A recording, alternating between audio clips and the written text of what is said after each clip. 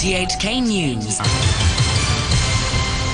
It's 1 o'clock. I'm Vicky Wong. The headlines. The Chief Executive announces plans for the proposed Northern Metropolis to offer residents a better quality of life, including a country park and wetlands. Former student activist Tony Chung pleads guilty to secession and 1 count of money laundering. And a former health secretary says that requiring people to opt out of COVID jabs might help lift the vaccination rate among the elderly. Chief Executive Carrie Lam says the government will try to ensure the proposed Northern Metropolis is self-contained. She said this would be a first for Hong Kong new town development. Mrs Lam hopes some 650,000 jobs will be created in the metropolis. She said this will reduce the time its residents spend travelling to work, improving their quality of life. When I am driven from the urban area where I live into the new development to attend a meeting, to officiate at a function, I will always see the buses coming the other way. That is from the new development areas into the urban areas, and the majority of passengers on the bus are falling asleep. So you just imagine if we have more jobs in the areas where these people live, they will have an extra hour of quality sleep in home and not on a bus. The CE also revealed plans to establish a new country park to the east of the Northern Metropolis and to create 3 new wetlands occupying 2,000 hectares. She says the government will be taking a far more proactive conservation policy rather than simply drawing up plans. The northern part of NT is full of natural resources. We have wetland, we have fish ponds, we have country parks, we have the Shenzhen River. So instead of just going for intense urbanization, which was Hong Kong's approach previously, we are very serious about achieving better urban-rural integration. So for the first time, the Hong Kong SAR government has pledged that we will resume land. We will resume private land in order to create these integral country parks as well as wetland parks for the people of Hong Kong. Former student activist Tony Chung has pleaded guilty to secession and 1 count of money laundering, but pleaded not guilty to publishing seditious material and another count of money laundering. When pleading guilty to secession, the 20-year-old former convener of the now disbanded pro-independence group Student Localism said he had nothing to be ashamed of. Mr Chung is accused of organising, planning, committing or participating in acts with other people with a view to commit secession between July the 1st and October the 27th last year. The prosecution also alleges that Mr Chung committed seditious acts between April the 29th and October the 27th last year. Mr Chung's money laundering charges involve about $710,000, which prosecutors allege he held in PayPal and HSBC accounts between 2018 and 2020. The hearing continues. Former Health Secretary E.K. Yeo has urged the government to consider changing its COVID-19 vaccination policy so people would have to opt out of getting the jabs instead of booking them voluntarily. Professor Yeo from the Chinese University's Faculty of Medicine made the suggestion when he was asked at a conference about boosting the vaccination rate among the elderly. I did talk to the Secretary of Civil Service. We should look at an opt-out policy. It's sort of like the transplant. It's not an opt-in, it's an opt-out policy. So everyone should be having a vaccine unless there's a contraindication. So that would then improve. So when you look at in America, in UK, almost every age person is being vaccinated. Not because they're different, but it's because the policies in terms of vaccination were different. So I think it's really the inclination strategy that's important. The chief executive of the Hong Kong Council of Social Service says the government should show more flexibility in enforcing the use of the Leave Home Safe app, which became mandatory for entry to government buildings this week. Critics say it could pose a problem for the homeless and elderly. Speaking to reporters after touring an expo on technology to help the aged, Chua Hoi Wah, the chief executive, he said the government could roll out measures so the elderly could enter government premises without a smartphone. We hope that there could be more different kinds of measures. No matter if there could be another kind of app or another kind of tool to the elderly people, even though they don't have smartphone or they don't know how to use this kind of applications, they can still use that kind of tool to enter government premises. Earlier, the convener of the Small and Medium Restaurant Federation, Gordon Lamb, urged authorities not to punish eateries if customers are found to be using a fake Leave Home Safe app. He was commenting on an RTHK programme after roundtable legislator Michael Teene said the government plans to make it compulsory for people to use the app for all restaurants. Currently, if diners are caught providing false personal details in paper form, the restaurants can be barred from providing nighttime dine-in service for 7 days. Mr. Lamb said it's difficult for staff to tell if the app is genuine or not. The Hong Kong Monetary Authority has announced a new initiative on the tokenization of green bonds.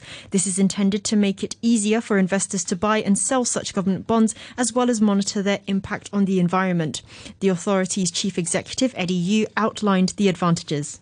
If it is successful, in future, when one issues retail green bond, the process can potentially be quicker, more transparent, and also cheaper.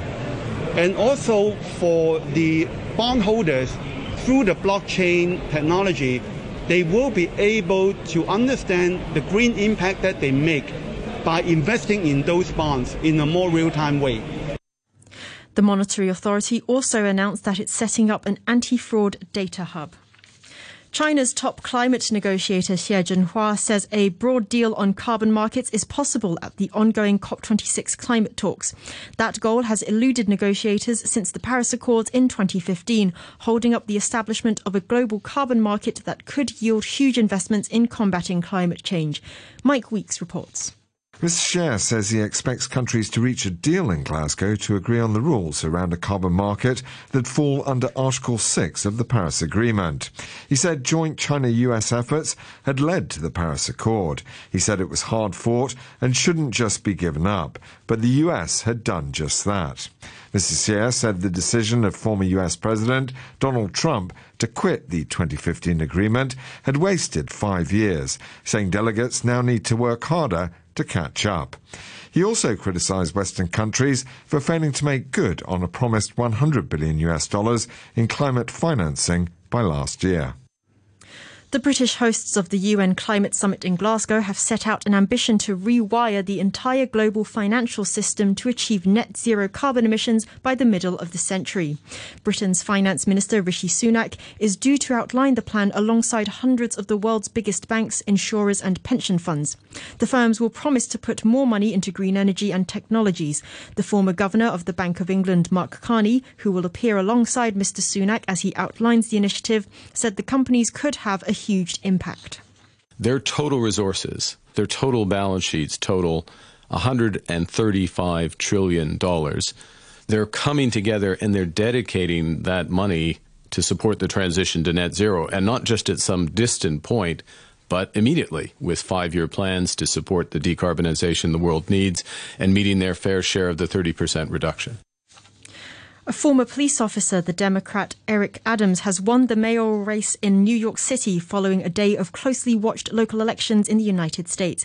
He'll be only the second black person to hold that office.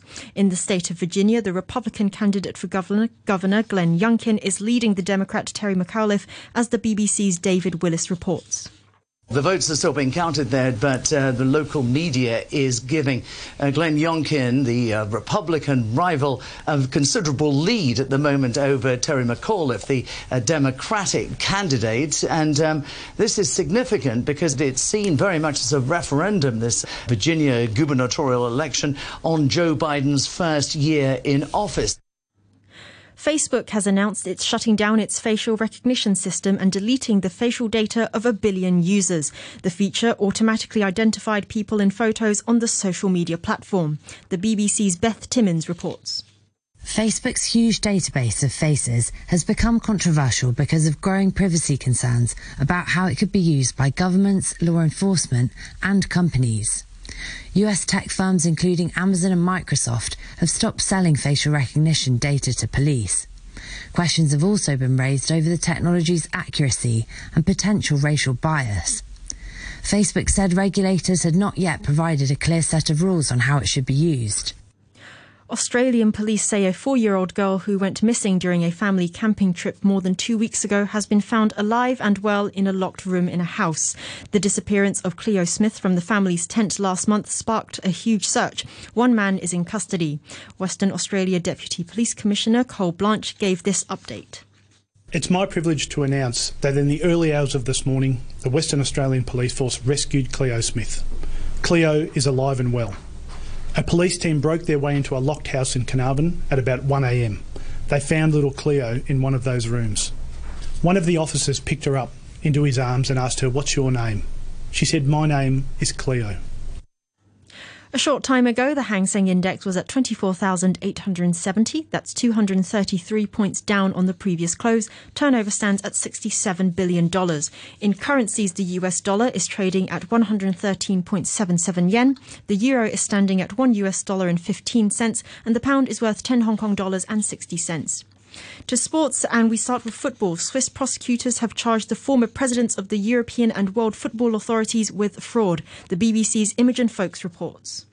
The charges against Sepp Blatter and Michel Platini include fraud, criminal mismanagement and forgery. They focus on the payment in 2011 of almost $2.2 million to Michel Platini for working as an advisor to FIFA a decade earlier. FIFA's ethics committee had already banned both men from football over the payment. Now they face criminal charges and, if found guilty, possible prison sentences of several years. Both men deny any wrongdoing. Sepp Blatter, now 85, said today he was looking forward to the court case with optimism. Pakistan's cricketers are through to the semi-finals of the T20 World Cup. They defeated Namibia by 45 runs in Abu Dhabi to make it 4 wins from 4 games. Mohammad Rizwan was man of the match with 79 not out. South Africa boosted their chances of progressing with a 6-wicket win over Bangladesh. South Africa are second in Group 1 behind England. New Zealand plays Scotland today, while India, still looking for their first win, face Afghanistan. Next to football's European Champions League, where Cristiano Ronaldo came to the rescue for Manchester United on a night.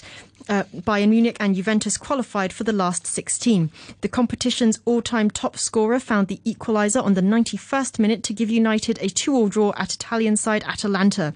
United are second in Group F, level on points with Villarreal, who defeated Young Boys 2-0.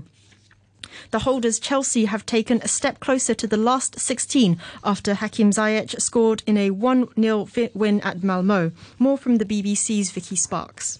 Not a stellar performance from Chelsea, but they got the job done, eventually. The winner tapped in by Hakim Ziyech 11 minutes after the break, following a superb delivery from Callum Hudson-Odoi. But up until that point, the Swedish champions had frustrated Thomas Tuchel's side, who had plenty of possession and shots on goal, but were lacking penetrative quality, and were relieved to see Antonio Cholak's acrobatic volley flash wide at 0-0, as Malmö began to dream of a shock upset. Once Chelsea took the lead, though, they never looked like relinquishing it. It could have been more. Thiago Silva saw an effort cleared off the line, but in the end, one was enough for the defending European champions. Chelsea boss Thomas Tuchel was satisfied with the result. Well, we got the job done. I think that maybe now we get judged by results, but who doesn't? We wanted the result.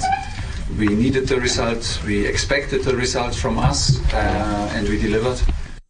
In Chelsea's group, Juventus got 2 goals from Paulo Dybala in a 4-2 win over Zenit St. Petersburg. That puts Juventus through to the last 16 with 2 games to spare. Bayern Munich also qualified for the knockout stages after thumping Benfica 5-2. In the same group, Barcelona picked up a 1-0 win at Dynamo Kiev. More from the BBC's John Bennett. 3 teenagers started for Barcelona and one of them was the hero. Ansu Fati's half volley on 70 minutes won the game just as the Catalan giants were getting frustrated.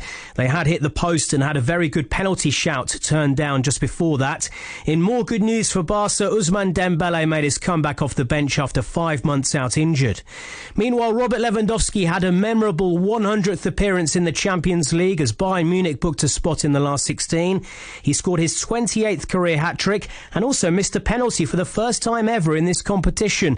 The Germans won 5-2 against Benfica to make it 4 very impressive wins from 4. To the weather forecast, mainly fine this afternoon, followed by cloudy periods tonight with moderate easterly winds, fresh offshore at first. The outlook rather warm with a couple of rain patches in the next few days. Winds will strengthen from the north later on Sunday. It will be cool in the morning and at night in the early and middle parts of next week. Currently at the observatory, it's 27 degrees with the relative humidity at 66%. To end the news, the top stories once again. The Chief Executive announces plans for its proposed northern metropolis to offer residents a better quality of life, including a country park and wetlands. A former health secretary says that requiring people to opt out of COVID jabs might help to lift the vaccination rate among the elderly. And former student activist Tony Chung pleads guilty to secession and 1 count of money laundering. The news from RTHK.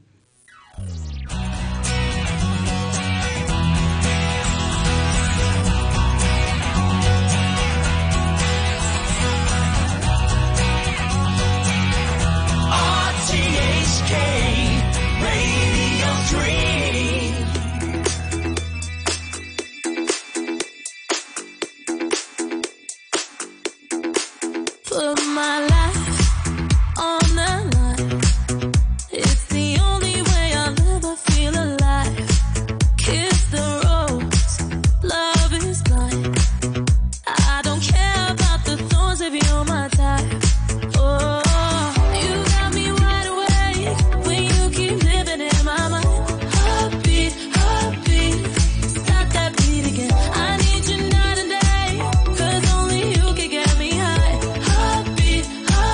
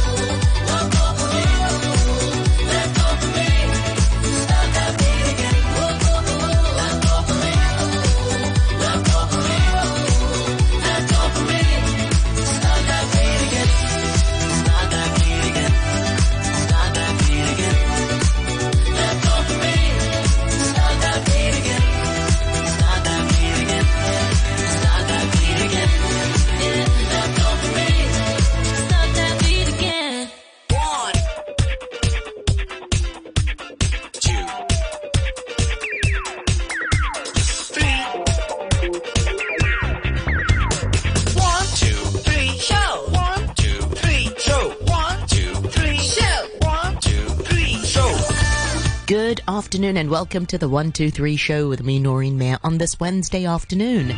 Wednesday the 3rd of November is today's date. Big thanks to Mr. Whelan earlier for the morning brew. On with today's program, we've got a full show, a jam-packed program for you. We start with the Hong Kong International Literary Festival, as we'll be chatting with multimedia artist and storyteller Rachel Smith. Rachel is no stranger to the 123 show. She's been on previously to talk about her various art and, of course, Hong Kong Stories. You'll know her as the producer of Hong Kong Stories. Well, this time she'll